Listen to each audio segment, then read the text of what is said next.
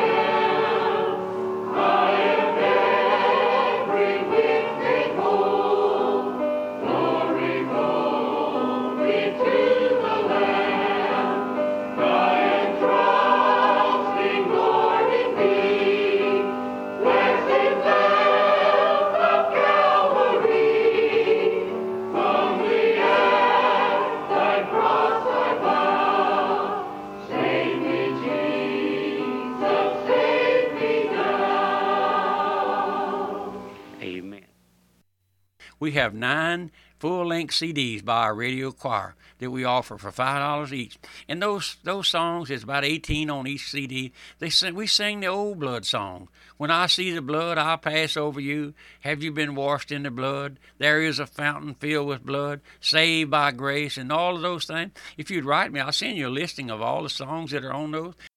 When we bring you these studies now on the blood in the Old Testament. Did you know that salvation is by blood? We have a bloodless religion now on the scene. You think back.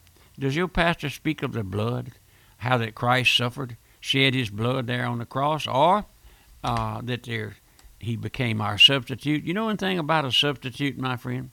Every sinner who ever gets saved must have a substitute for his sin. Someone to take his place. You don't have anything the Lord will accept. You must have someone to stand in your place. That's what a substitute is, my friend. A substitute is one who stands in your place, takes your punishment if you deserve punishment, which you do. And I've told you once or twice maybe over the years of the incident that happened there during the Civil War. Some of the Confederate soldiers were captured for treason and were going to be shot at the firing squad. And for treason, that was the penalty. And they had 5 of them was going to be shot. And in that group of 5, there was one man who lived down here in South Alabama, somewhere in the South. And he had a wife and 3 or 4 or 5 children. And in that same outfit, there was a young man who was not married, had no family, he said. So he asked his commanding officer, said, "Can I take old Joe's place? Would you let me just die for Joe?" Now, I know that sounds far-fetched, my friend, but this is a true story. And the sergeant or commanding officer said, "Well, I'll have to find out from headquarters." "You mean you want to do that?" "Yes, I want to do it." He said he's got a wife and 5 children, and I have nobody.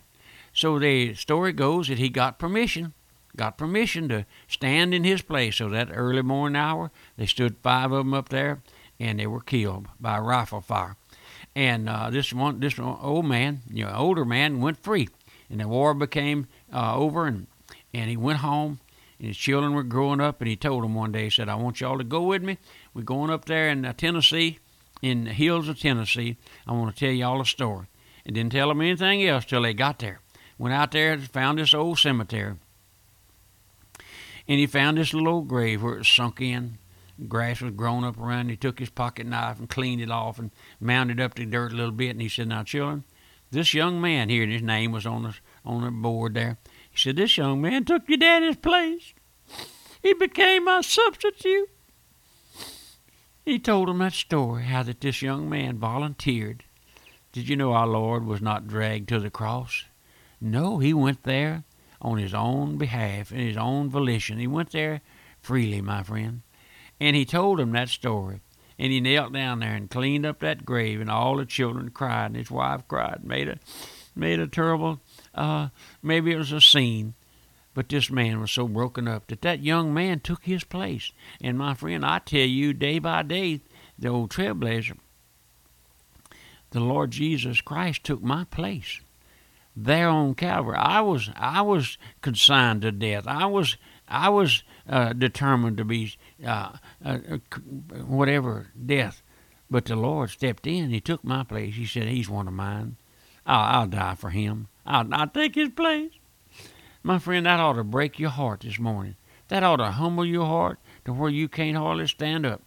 To know that somebody, and I know now that we our modern day religious people have foo-fooed the death of Christ as a substitutionary death. They say that's just a foolishness. Oh, but my friend, no.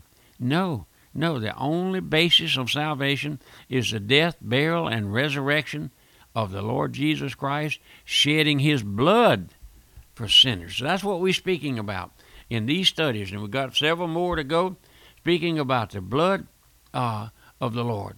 Now, in our last study, we were looking there at Abraham, how the Lord told Abraham to take his son, Isaac, and carry him up there to a mountain where he would show him, and to sacrifice him as a blood offering. Oh, my friend, so Abraham took the wood of the burnt offering and laid it upon his son Isaac. They had reached the mountain area there. Took the fire in his hand, and he told his young men who had gone with him, he said, you remain here, and the lad and I will return. I like that part. I like that. He looked forward. He knew he was going up there to sacrifice his son. He took the fire in his hand, took a knife. Isaac bearing the cross in the form of the wood for the burnt offering. And the Lord has said, he that cometh to me must forsake all that he has. Take up thy cross and follow me, according to Luke 9. Taking up the cross is not giving up something, my friend. No. It's not giving up something during the time of Lent, not doing penance, not giving up your Easter hat. Taking up the cross is becoming obedient unto death. Oh, my friend, the cross is the place of death. The cross is the end of all flesh. I know that our folks wear the cross around their neck, up on the steeple of the church, and they have no clue of what it was for. You ask one of them, what does that cross mean to you? They won't know what to tell you. They probably fly backwards. But my friend, the cross is a place of death and the new life. The cross is the end of all flesh. Listen, Isaac was going to the place of death. And when he came back, he would be a new Isaac. Let me tell you something, sinner. Awakened sinner, disturbed sinner, salvation is not giving up. Salvation is dying. You say, I've given up everything that the Lord ever laid on my heart, Trailblazer. Well, go on and die. Every sinner who ever gets saved, young or old, will die. They will become obedient unto death. They will accept the Lord's word, my friend. The death of the cross. Everything that they are in the flesh or ever hope to be, those things will be put away. Folks ask me, Pastor, will I have to give up this or will I have to give up that? I say yes. Yes, in essence, I don't know what the Lord will do. It all depends on the Lord. But I mean, the Lord, those things, you die to them, my friend. You die to them. If you're so wrapped up in this, that, or the other, the Lord will lay his finger on it, my friend. You'll have to let it go, either in reality or in your heart. You say, well, what's the difference? Well, only the Lord can show you what the difference is, my friend. Listen, everything that will come to the end of all flesh before they come to know the Lord. Abraham had in his hand the fire and the knife that represented judgment, the instrument of death, and they walked along together, and Isaac spoke to his father. We'll look there just a moment. And he said, Father, here am I, my son, here I am. He said, Behold, the fire and the wood, but where is the lamb for the burnt offering? And Abraham said, My son, Jehovah Jireh, God will provide himself a lamb for a burnt offering. So they went both of them together. This was an hour and a time that Isaac would never forget. Now, my friend, did you hear that verse? Jehovah Jireh. It means the Lord will provide. And I tell you this morning, tonight, the Lord has provided. Christ Jesus, our blessed Lord, was nailed there to the cross. I never get tired of telling that. There in the garden, he looked into that mythical cup. He said, Father, if it be thy will, let this cup pass from me. But not my will, thy will be done. He saw where he was headed. He saw the cross. He saw the cruel scourging. He saw the crown of thorns. He saw all of those things. And he said, not my will, but thy will. My friend, don't neglect looking at the Lord's, what he did for you and for me. He died on the cross. He went there through the agony of soul. This is not a fairy tale. It's not just a Sunday school lesson. My friend, Christ died to save sinners. Christ came into the world to save sinners, to save the ungodly, to save, no matter what. I can't describe how awful sinners are, my friend, by nature and by choice, and in essence, what sinners we are. And yet the Lord, knowing all of this, died for sinners. Oh, it's so great to be able to tell you. I hold out hope for you. Wouldn't it be awful if I came here one morning and I said, there's no hope, folks. Go on home. Get ready to go to hell. There's no hope. No, I can't do that because Christ died to save sinners. And folks won't have it. You won't have it. Maybe you won't have it. Maybe you're chomping it to bits. Old Trailblazer is going to be true to you, my friend, as long as the Lord gives me grace. But I wish you would take notice of my address. It's the Old Trailblazer, Post Office Box 1810, Walker, Louisiana, 70785. Write me and let me hear from you in my website, radiomissions.org. But look to the Lord. Would you do that? And then sit down and write me and say, Trailblazer, you know the Lord saved me. I'm just an old sinner the Lord saved. But isn't it grace to know the Lord? And I'll be back next time at the same time, same message, my friend. Goodbye and God bless you.